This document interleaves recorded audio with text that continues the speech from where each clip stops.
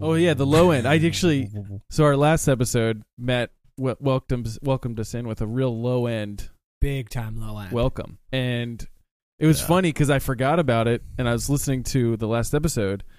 And did you pump that subwoof? Well, we requested that the listener go back in time and use the reverse button, and I did in fact do that, and then turn my. Did you confirm that on Apple it's 15 seconds? Did you confirm? I did confirm. I don't use Apple, but it is 15 seconds on most. Wow. It's on Spotify. It's 15.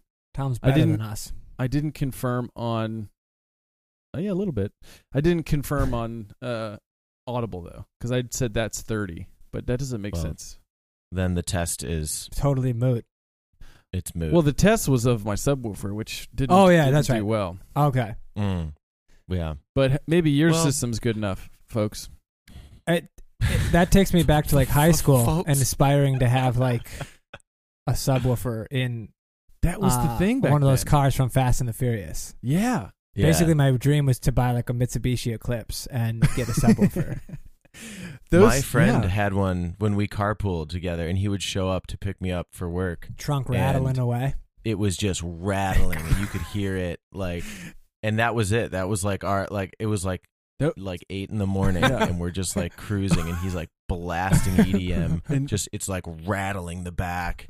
No conversations, just like yeah, just huffing on like a e-cig and like blowing the smoke in my face. Nice. He was ahead. Really he was ahead of the trend. If he had day. like an e-cig, did e-cigs exist back then? I don't know if it was an e-cig. Yeah, right. I was thinking that too. I thought you were like kind of like my age, but I guess you went to high school like 3 years ago. What else would I call it? I don't know. I'm not sure. We're saying we didn't think it existed then. Yeah, so I don't know what you'd call it, but this didn't you say in high school at work? No. Oh. No, I just said my friend used to pick me up for work. This is like maybe 5 years ago. Oh, I thought you said high school. Where did I get the high school thing? Because you were talking about high school. Oh, my bad. Okay. I'm sorry. I'm projecting. Oh. No, that's not the topic. I was going to say, is that an example of the topic of the day? I don't think so. Kind of is. Let's let like what are we chatting about? Let's let the folks know. Let's let the folks know. Slide into the ep. We're talking about cognitive biases, folks.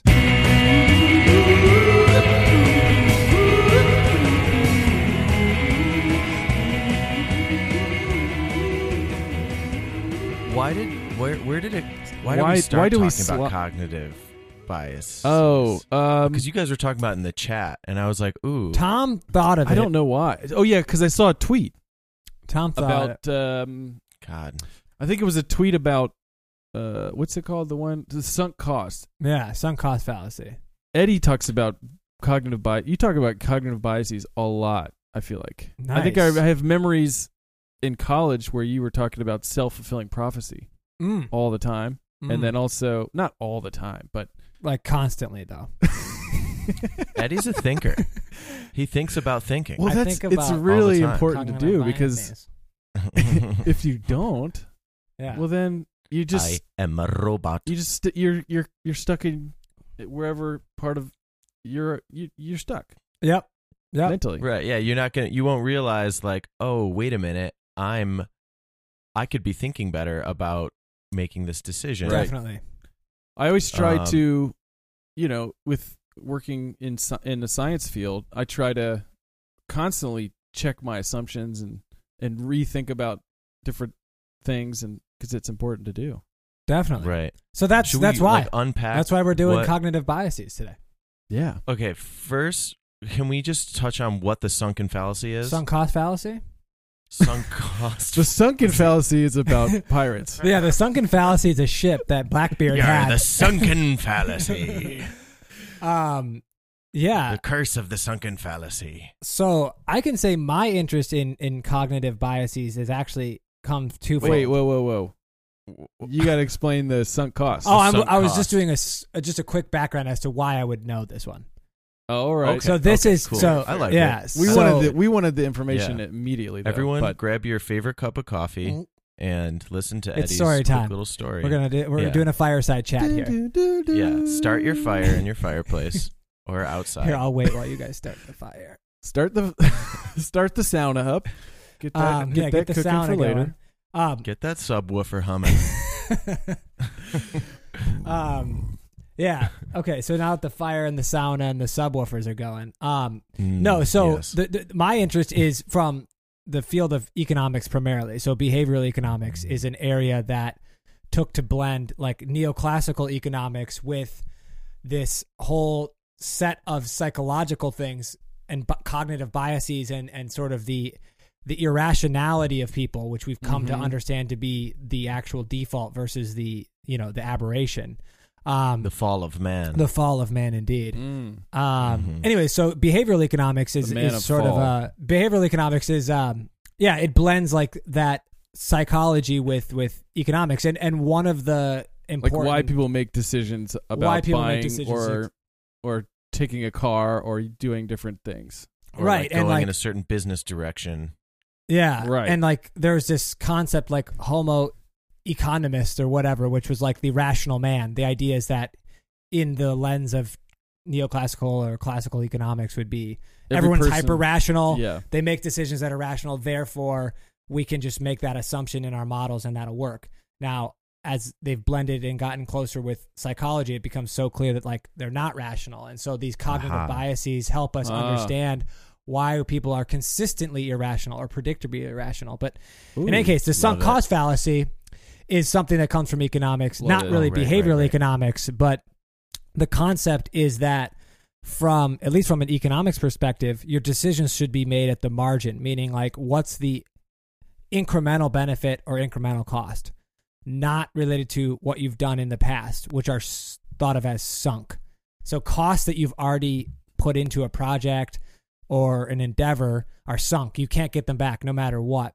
And so if you're facing a decision about more investment in a project, time, money, effort, whatever, the best way to make that decision is to say, well, okay, if I put $10 more into the project, am I likely to get $10 or more out?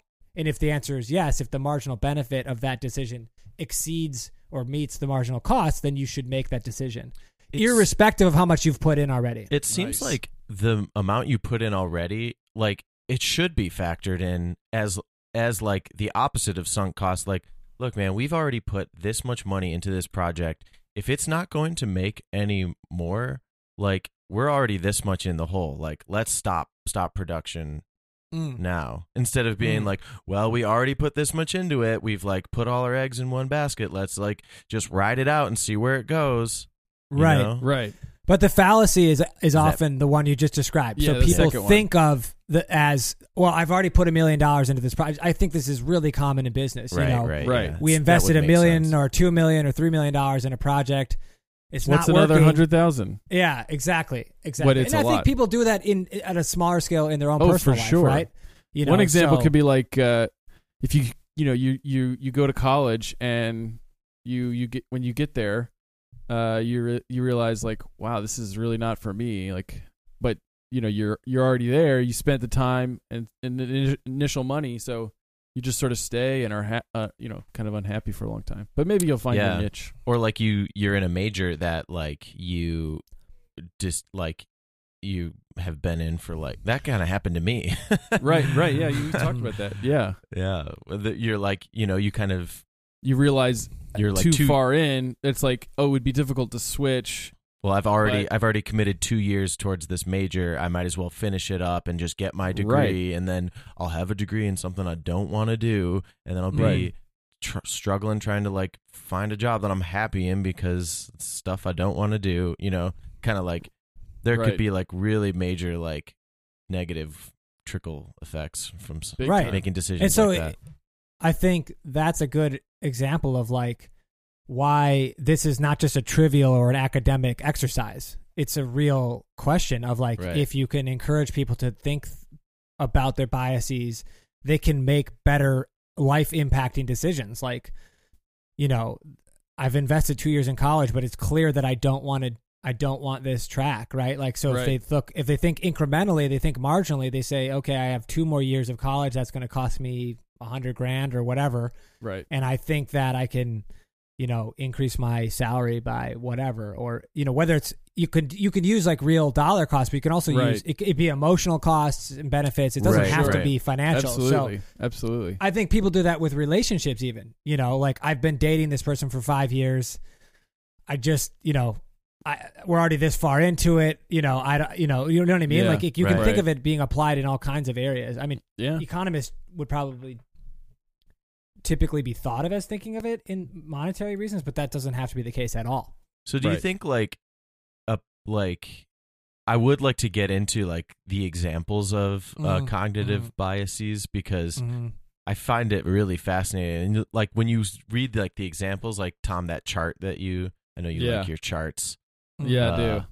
That chart that you shared, I read through every single one. And I was like, well, this is like, you could pretty much like identify like, with everyone. Yeah. Yeah, totally. And I think like, it's cool to think about like, oh, if more people understood that these like sort of, these cognitive biases are like taking place under the hood, as we're interacting with other people or like in business or whatever, the more people that knew that these are things were going on, the more they could be identified, and like more smarter decisions will be made just across the board. In like all aspects of life. I think that's like super spot on. And if you look at some of the leading academics in the area, like Dan Ariely and like Richard Thaler and a lot of these people that have written about this or have resources from the university allocated to it, that's exactly the justification, at least in part, is like bringing this to the surface and helping people see where they're making poor decisions is really valuable to society, right? It's worth researching. It's worth investing in. Right. So I think increasingly this type of study is everywhere. So I said there's kind of two connections. I'll just quickly go back to the second one is, so Daniel Kahneman and Amos Tversky are probably the two most famous people that I'm familiar with this area. They wrote a book that's very like accessible to I think they the general actually public. mentioned their names on that chart. Yeah, they're like the leading thinkers. So their book is called Thinking Fast and Slow. I know that book. And that is that read it. They're academic, so they wrote a lot of academic work, but they have more like, public facing stuff as well. And that book, I think, has been hugely influential, both in the field of economics, but also I have an MBA, and it came up everywhere in business school. Read it. You'd love it. You'd love it. And I would definitely recommend it to the readers. Sounds great. And that's also become hugely influential, at least in like business thinking too. So I think not that it's not in practice necessarily, but certainly in academic business thinking about how do we understand biases in decision making, because there's financial things at stake here. So yeah, for sure. When I was thinking about biases, I was thinking about like what purpose are they? Like, are they a fault, or like what is the reason humans do this? And I think it's because like it's a sort of oftentimes it's a shortcut. Like we don't have a lot of time in our day. We need. I think it's not inherently bad, a bias. I think it's good to be aware of it. But it's sometimes it's useful. I mean, to just sort of quickly get, you just sort of categorize things, but again, being aware of it is important. Well, and that's exactly the concept of thinking fast and slow. So thinking fast is basically what you just described, heuristic-based thinking, which is that most of our I had to look up that word. Yeah, made on like rules of thumb, a heuristic or whatever. And so you're exactly right. Like that's what they've found, is that there's kind of two levels of thinking that people do. And a lot of decisions are made on those quick heuristics, because to your point, Tom, they're time saving. It's impossible for us to operate as humans in that slow thinking way. Oh. That's impractical for us. Every decision can't be thought through to this enormous extent. Right. So we do rely on heuristics. Kind of to your point, like why have we evolved this a little bit? I think in part is just because it's part of like facilitating an easier life, and making things more practical. Right. But there's a downside to it, because when you're thinking fast or making quick heuristic-based decisions all the time, we do end up falling into these predictable patterns, which are identified as these biases. Like, I wonder how much like on that note, sort of like when information is passed down from one generation to another, it might not necessarily be the best information, although it's like I feel like there's a bias that like we've talked old about knowledge. this. Yeah, like a bias of our parents that like the way they did things is the right way, or like what they've learned like in their lives is the right information to pass down to us or something. Like, for example, like you have to go to college. Like if you want to get a good job, you have to go to college. If you want, and that's like not necessarily true as the world changes, and like the world is changing at a faster, like the human like economy world is like changing faster than like we can kind of like those like old ways can like kind of keep up with, while some information passed down might be like super valid and like and will help like your kids like have like a leg up or something because like they it's valuable, but like I feel like in some cases it's like, well, no, you have to like apply slow thinking and like okay, consider like going to college, but like what are the other options? Like what might be a better, like I could be in a lot of debt like after graduating college, or I could go to some like vocational thing and be like you might be really talented like welder. I don't know. Yeah. But for that's just like a random example, but like I don't know, that's something that I don't know, like that. Go ahead, Tom. I was just gonna say there's a cool story about, I don't know the full story, but it's sort of that old, like the biasy of holding on to sort of old knowledge where this woman, this person cooks, a chicken in a certain way, like cuts the chicken in half or something, and it passed on to her daughter and her daughter before it goes down to like the youngest, and then always like the grandma in half. The grandma or the great grandma comes and like sees her do that, like, why are you doing that? She's like, well, I was taught, and my mom was taught, my grandma, you taught us to do it. It's like, well, that's because I had a small oven or something like that. Right. So like things like just kind of glob on over time, as part of our rules of how we do things, and it's like. No one really takes a step back and sort of thinks like, why do we do that? Right. And I don't know, so honestly, if those are like biases. I feel like those are like conventional thinking. True. I think cognitive biases are more like under the surface type. I don't know. I don't know if those are technically like. Well, that'd be a good point to like surface. dig into a couple. So Yeah. Did we have like one that jumped out to you, Matt, when you were going through it that, like you said, really resonated with you? Or I have a favorite. Yeah, for sure. Yeah. Let's. I like the post-purchase rationalization. I do that all the time. Yeah, let's do that one. Let's talk about that. What is that one? And talk. It's about a tendency to retroactively ascribe positive attributes to an option one has selected. Oh, big time. Yeah. I do that. Like, have you done it recently? Do you have We an made example? a good call on that one, guys. Yeah. Well, I think I do that with pretty much every piece of technology I buy. Okay. Right. Where I'm just like, it's usually the like a computer or phone. It's like, oh yeah, this is a great machine. Like, think of putting, bigging up in my mind all the different cool aspects of the technology. So I'm like, yeah, this is a cool thing. This is cool. This is good. Kind of like a way to, make myself feel better about the enormity of the cost usually. Yeah.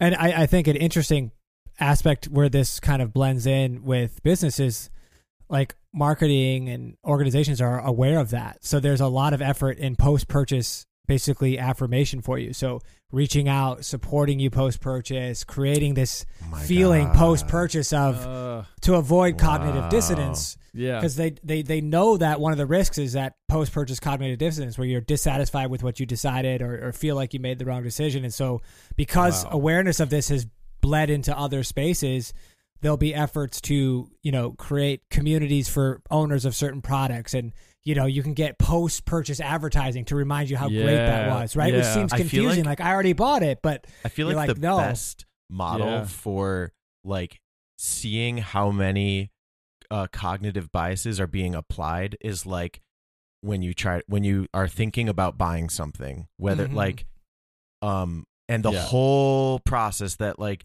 I don't know about you guys, but like when I like think about buying a new phone or like buying a new, like even like a hard drive or something, I love just like finding articles, researching, like what's the best reports. One. Yeah. And then you dive into like, okay, I'm going to buy it on Amazon.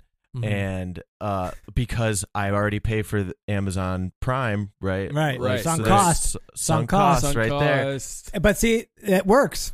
Yeah. They know it works, right? And so then I look at, and I actually knew that I was doing this the other day. I was looking at the reviews, and it's sort of like, Amazon, there's like at one point they give you like, here are the highest like high reviews and the highest, this is a dumb way to say it, but like here are like the top highest reviews and the top lowest reviews. Right. And you look at both of them, and both of them like might like make a great argument for either way, buy it or don't buy it. And they're like diametrically opposed with facts as well. Right. Often. Right. Like what was it was like some internet thing. This is actually a crazy device. It's pretty cool. It's like a power line internet Ethernet adapter.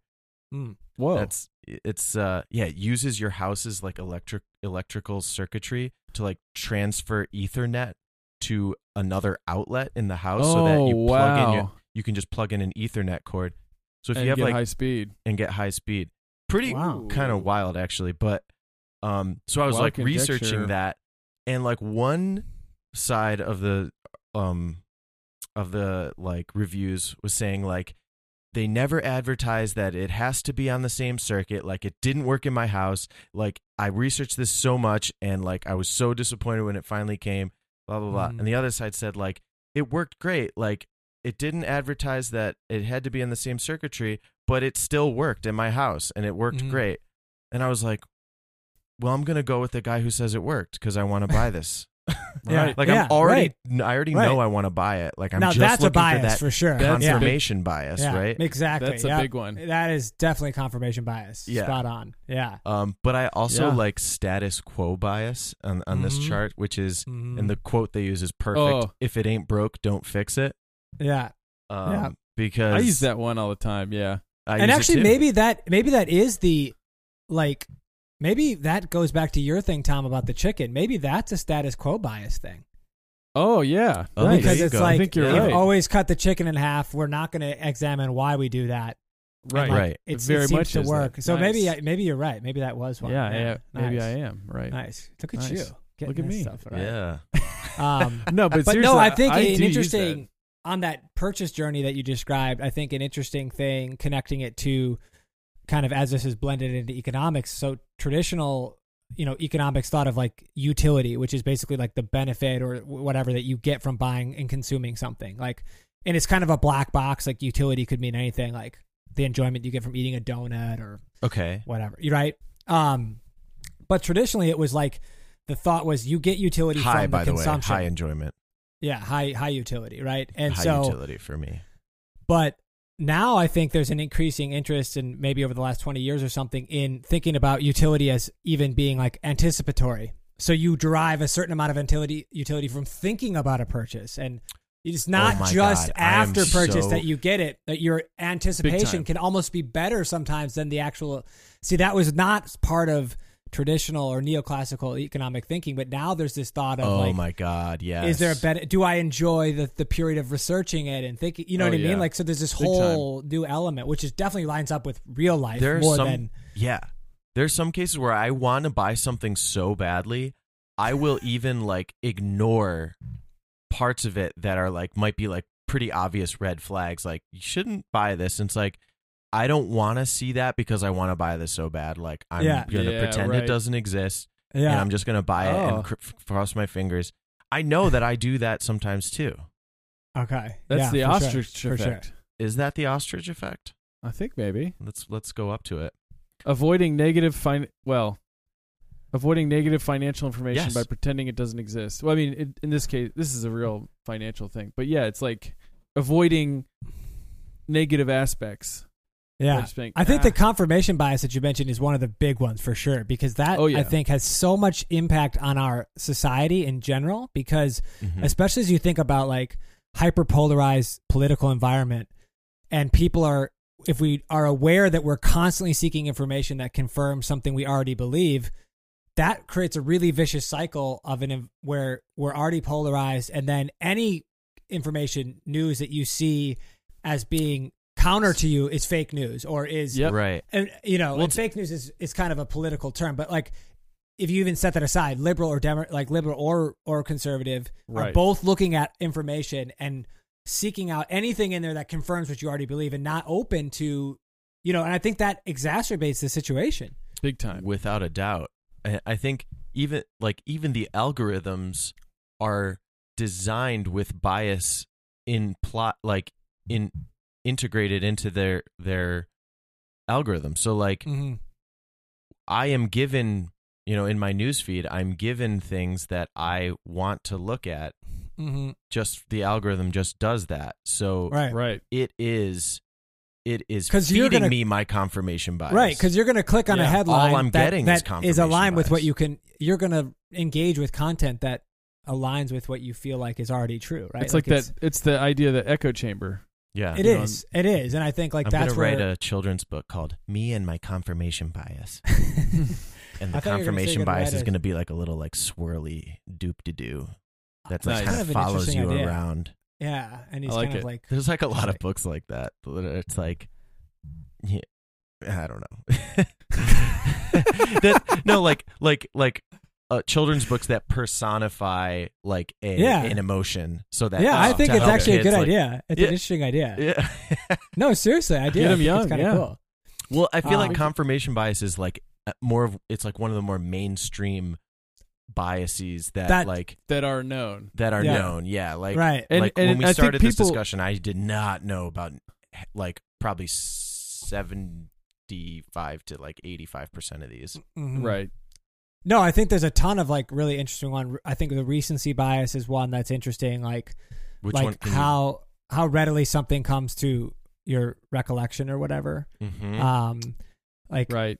Like we think about an airplane crash or something like that, and so we're probably more likely to think that it's more probable than it is, just because it's so easy to remember the last time there was an airplane crash. You know what I mean? Stuff like that.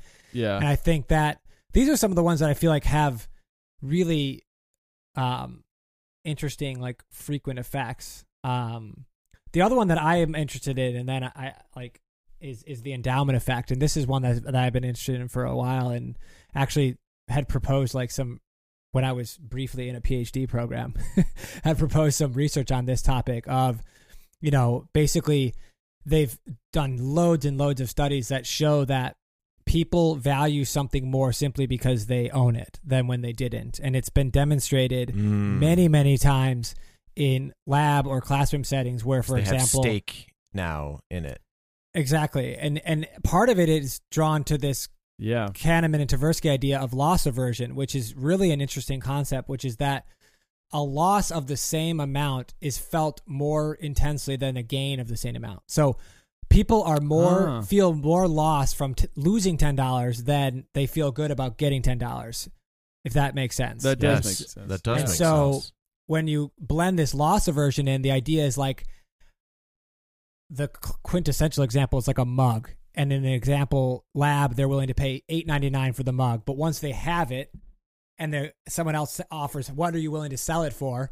They want 10 or 12 or more dollars, even though that's completely irrational by any, traditional sense. But the loss of that mug feels worse than the, gain of getting it, which is a really interesting, but I think of it, the area that I was most interested in, like bringing it to the research area, is like, I think of it in the housing market, because I think a home especially becomes so, the value of a home becomes so integrated with your emotional experience of it, and big time, versus like this abstract, it's just a house, I paid $100,000, I'm willing to sell it for $100,000 type of thing. There's lots of other complexity to it. I don't want to make it that, I mean, there's market trends and all kinds of things, but I think in addition to all that, which you could explain, there's still this increased value that people believe their home is worth more than it is.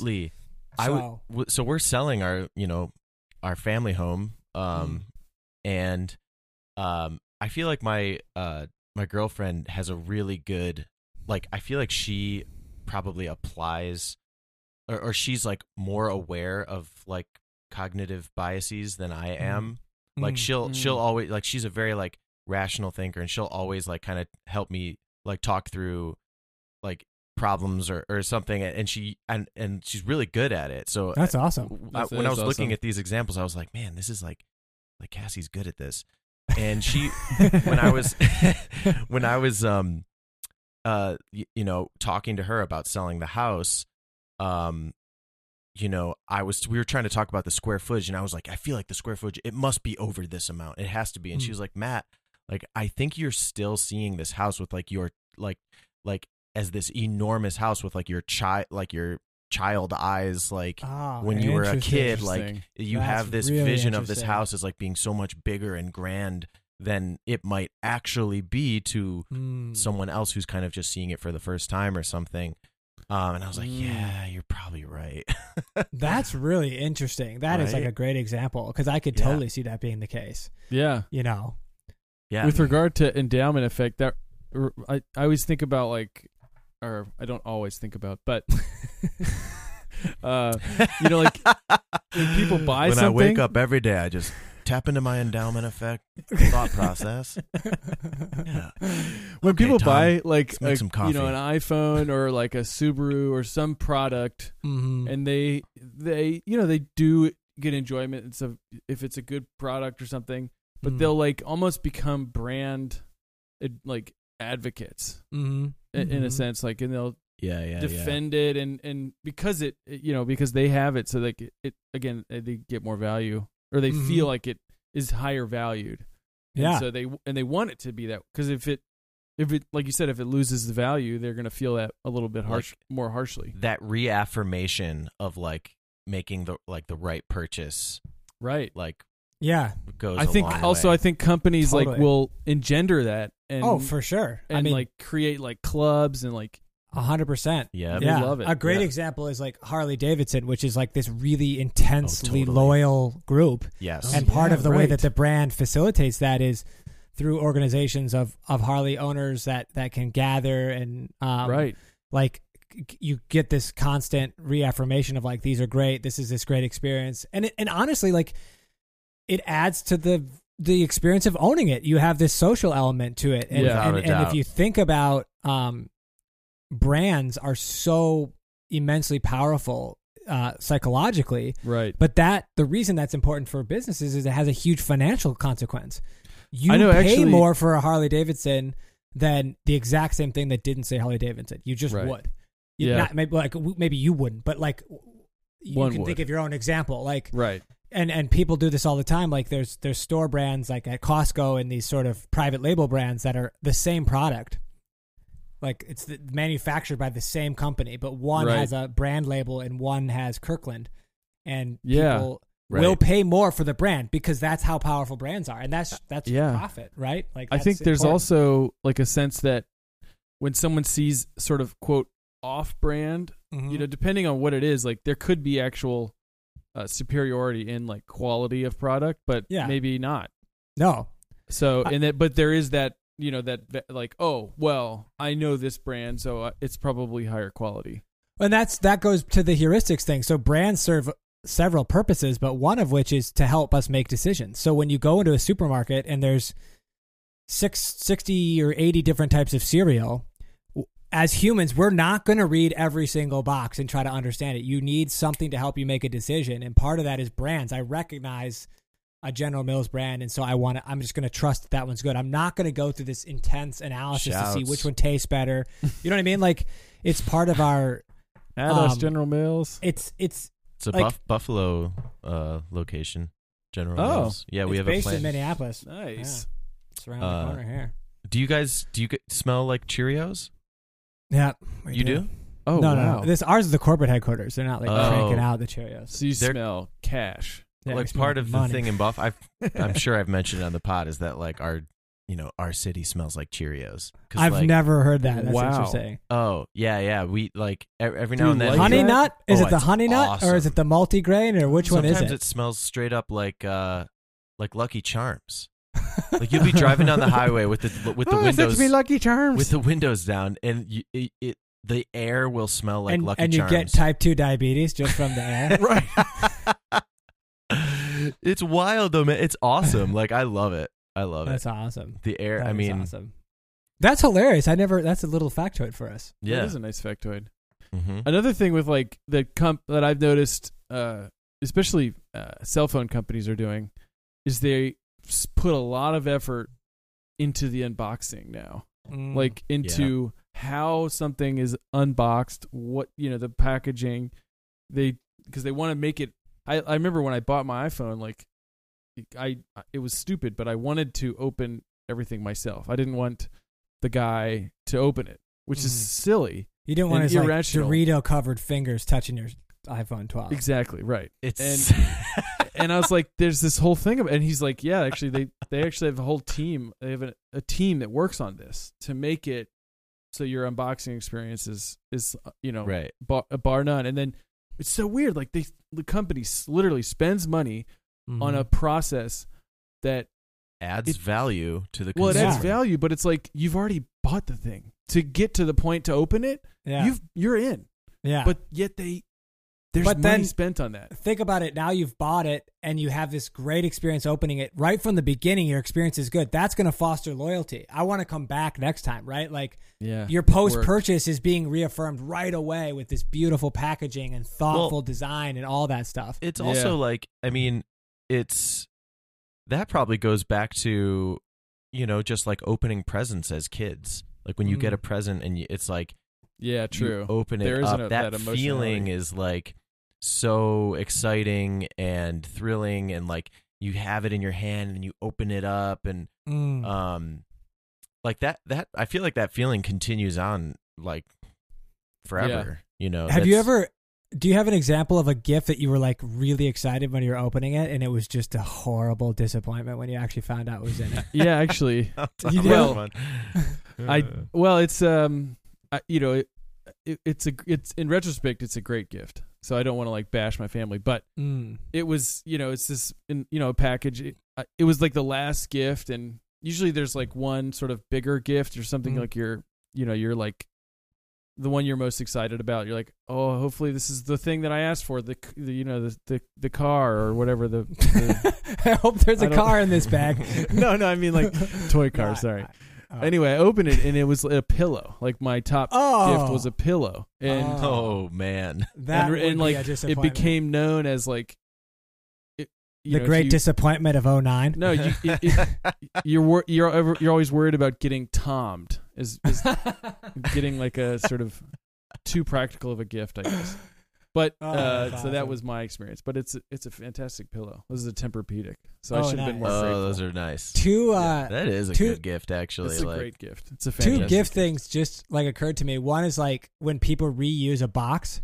So like if it's like a Neiman Marcus box, but what's inside of it is like from Old Navy or something. You know what I mean? Like you have that happen. Right. Yeah. But the other thing is, it just occurred to me, like I feel like as you get older, a smaller gift is a sign of something better, right? When you're a kid, you want like a huge box. Humongous. But as you're like getting older, you want a small box because then it could be like a video game. And as you get to our age, it's like, oh, it might be a cell phone. If you got a big box, you're like, fuck, it's probably some clothes. There's nothing valuable in a big box. Right, unless there's like 8 iPhones in here. But, like, I feel like that's like this, like, inverse, relationship between the size of the box. But I think what I would play pranks, like if I think I remember putting a gift in the box maybe for my sister or something, but like putting like a weight in the bottom, right? Like making a big box and put a weight in it, tape it so that it doesn't like rattle around, and then it's like just a small item, or maybe it's like a gift card, a paper gift card, and it's just, or just keep putting it in bigger and bigger boxes to the point where like they open that box, then they open the that Russian doll effect, yeah, exactly. And the inside is actually like a coupon. Yeah, exactly. Or no, it's like, my gift is my love or something stupid. Nice. Hard pass on that. Yeah. Hard pass on that gift. Any of the other biases jumping out at you guys as like favorites? Most influential for you? The bandwagon effect was one I wanted to touch on. Yeah, big time. Chat to us about that. What is that one? Bandwagon effect. Uptake of beliefs and ideas increases the more that they have already been adopted by others. The example is the whole department knows there's no problem here. So just because everybody's doing it, like get on board. Well, would you jump off a bridge if Sarah jumped off a bridge? Yeah. Yeah. Right. Kind of, or I guess in this case it would be like Sarah and like all of her friends. And they're all jumping friends. off the bridge. Yeah, and you're like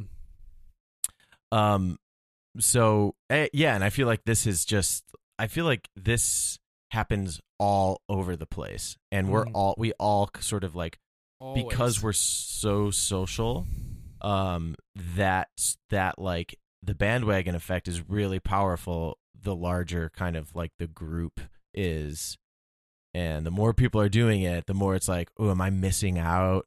Like I want to join in the party too. No matter like, and you, some people might not even, or you might not even think about joining. You just join because like everybody's doing it. I've probably downloaded apps like that way a lot. Like, yeah, for sure. Like, you mean you hear a bunch of people are like using it and you're like, I'm just going to get it basically? Yeah. Like, oh, like I use this app. It's great. I feel like part of that is also like trusted sources. Trusted sources. Yeah. Like that. I don't know if that's like a bias. Well, yeah, maybe. It might be. It's not like a bad thing. I mean, I don't think all biases necessarily are bad. It's a way to think fast, as it were. So, like, I think with the app thing, you're getting more into like network effects, which basically is like the app itself or the platform becomes more valuable the more users there are. Like, if there was one other person on Facebook, there's no value. But when there's 1 million people on Facebook, there's a ton of value. And so, and even you need that. That even goes back into the Amazon, purchasing experience. Like, if I see that, like, there are a couple different like versions of a product I'm looking for, and I see that one has like 5,000, stars given to it, and another one has like 200. I'm gonna buy the one that has 5,000. Yeah, hands down. Yep. Yeah. That's yeah.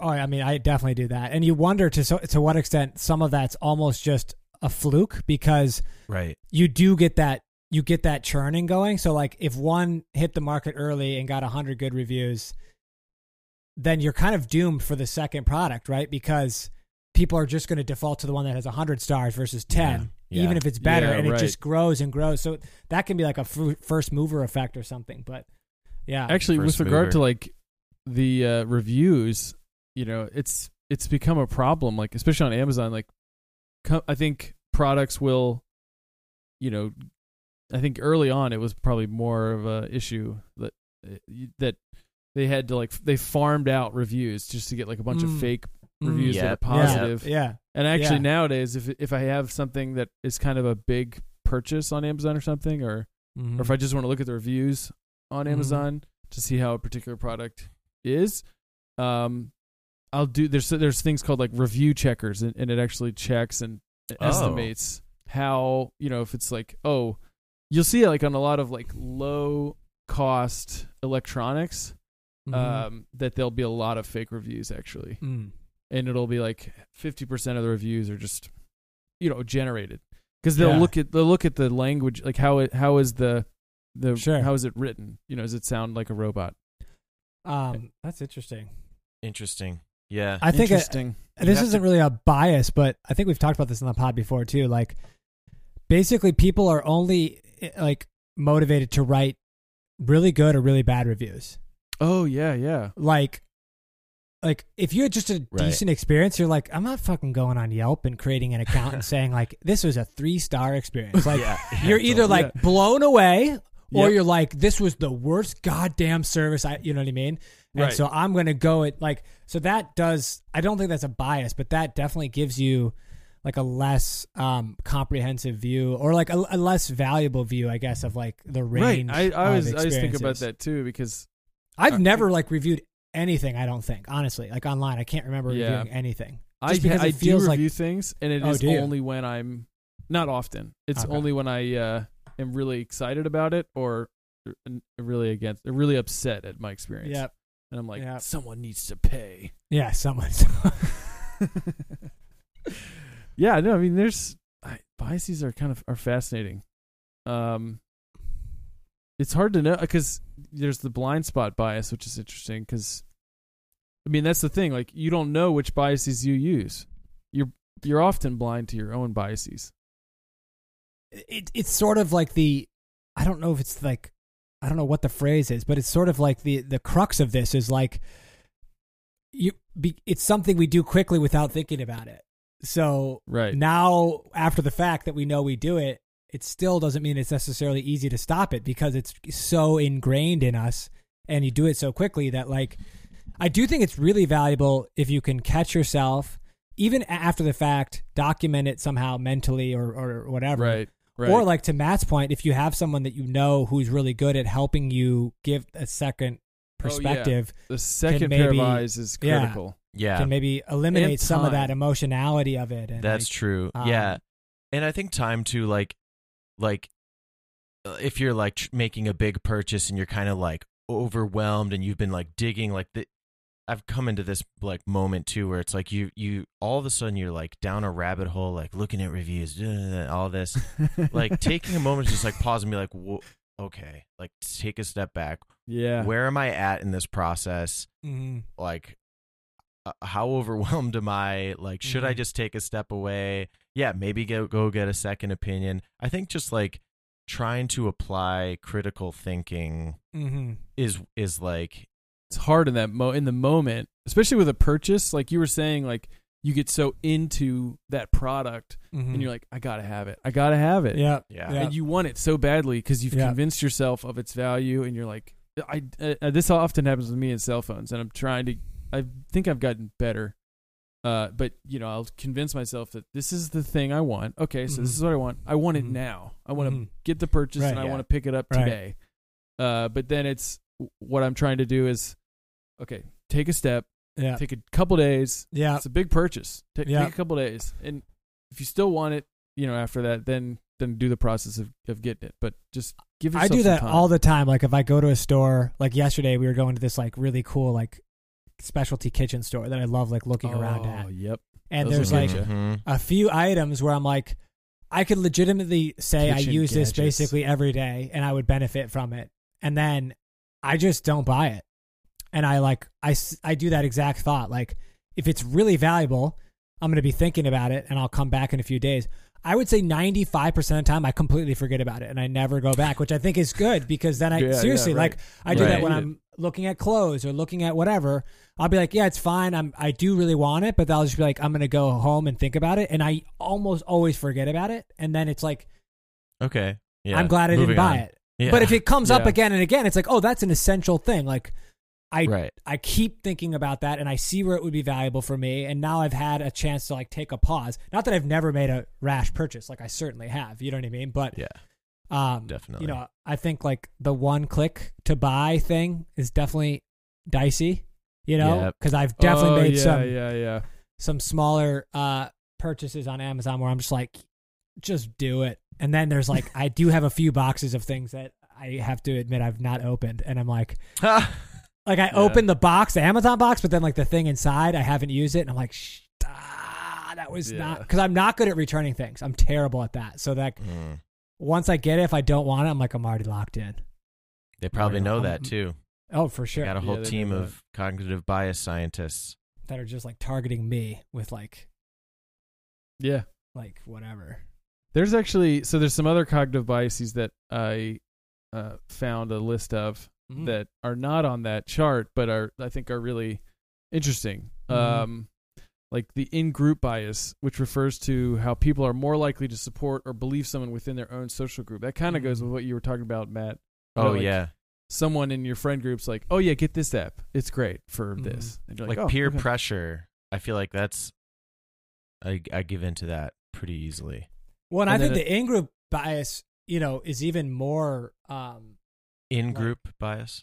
Yeah, it's even more dangerous because this is like where you go to like sectarian violence and you go to like war, and that's all goes back to that because there's this. That's like one of the most elemental human things is like it's us against them, right? And when you understand, it can be applied like in more trivial situations as well, but I think that's one of the ones that's like really pernicious because it's a lot of conflict is based on that. Really, if you think about it, right, and people can be persuaded to do horrible things based off of this like concept. Some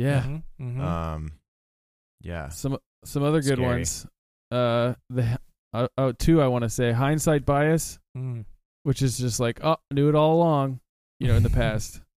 And then also one that I've seen on the internet, the Dunning-Kruger effect. People use it, I think, to try to sound smart. What's that? This particular bias refers to how people perceive a concept or event to be simplistic just because their knowledge about it may be simple or lacking. So they'll take some topic and they'll be like, oh, yeah, space travel? Psh, that's easy. Or something. I don't know. Yeah. Oh, that's really interesting. What is that? Dunning-Kruger? Dunning-Kruger effect. That's a good one.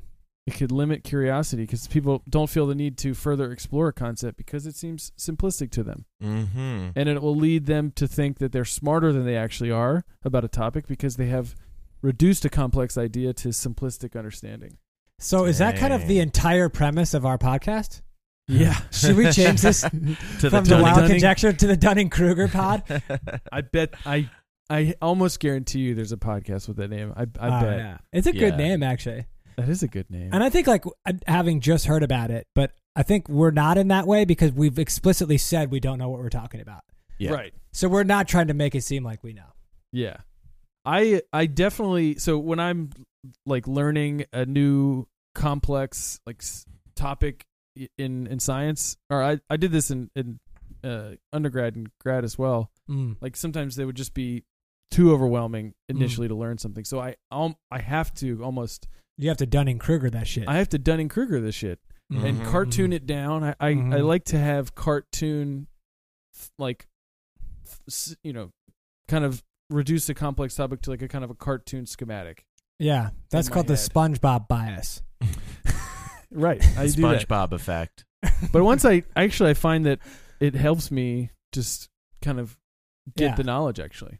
But for sure, I guess in general, I think learning like can be that's like a good like tactic for learning something. Right. It's just like reducing it to its like smallest kind of conceptual element. Right. Like first principles.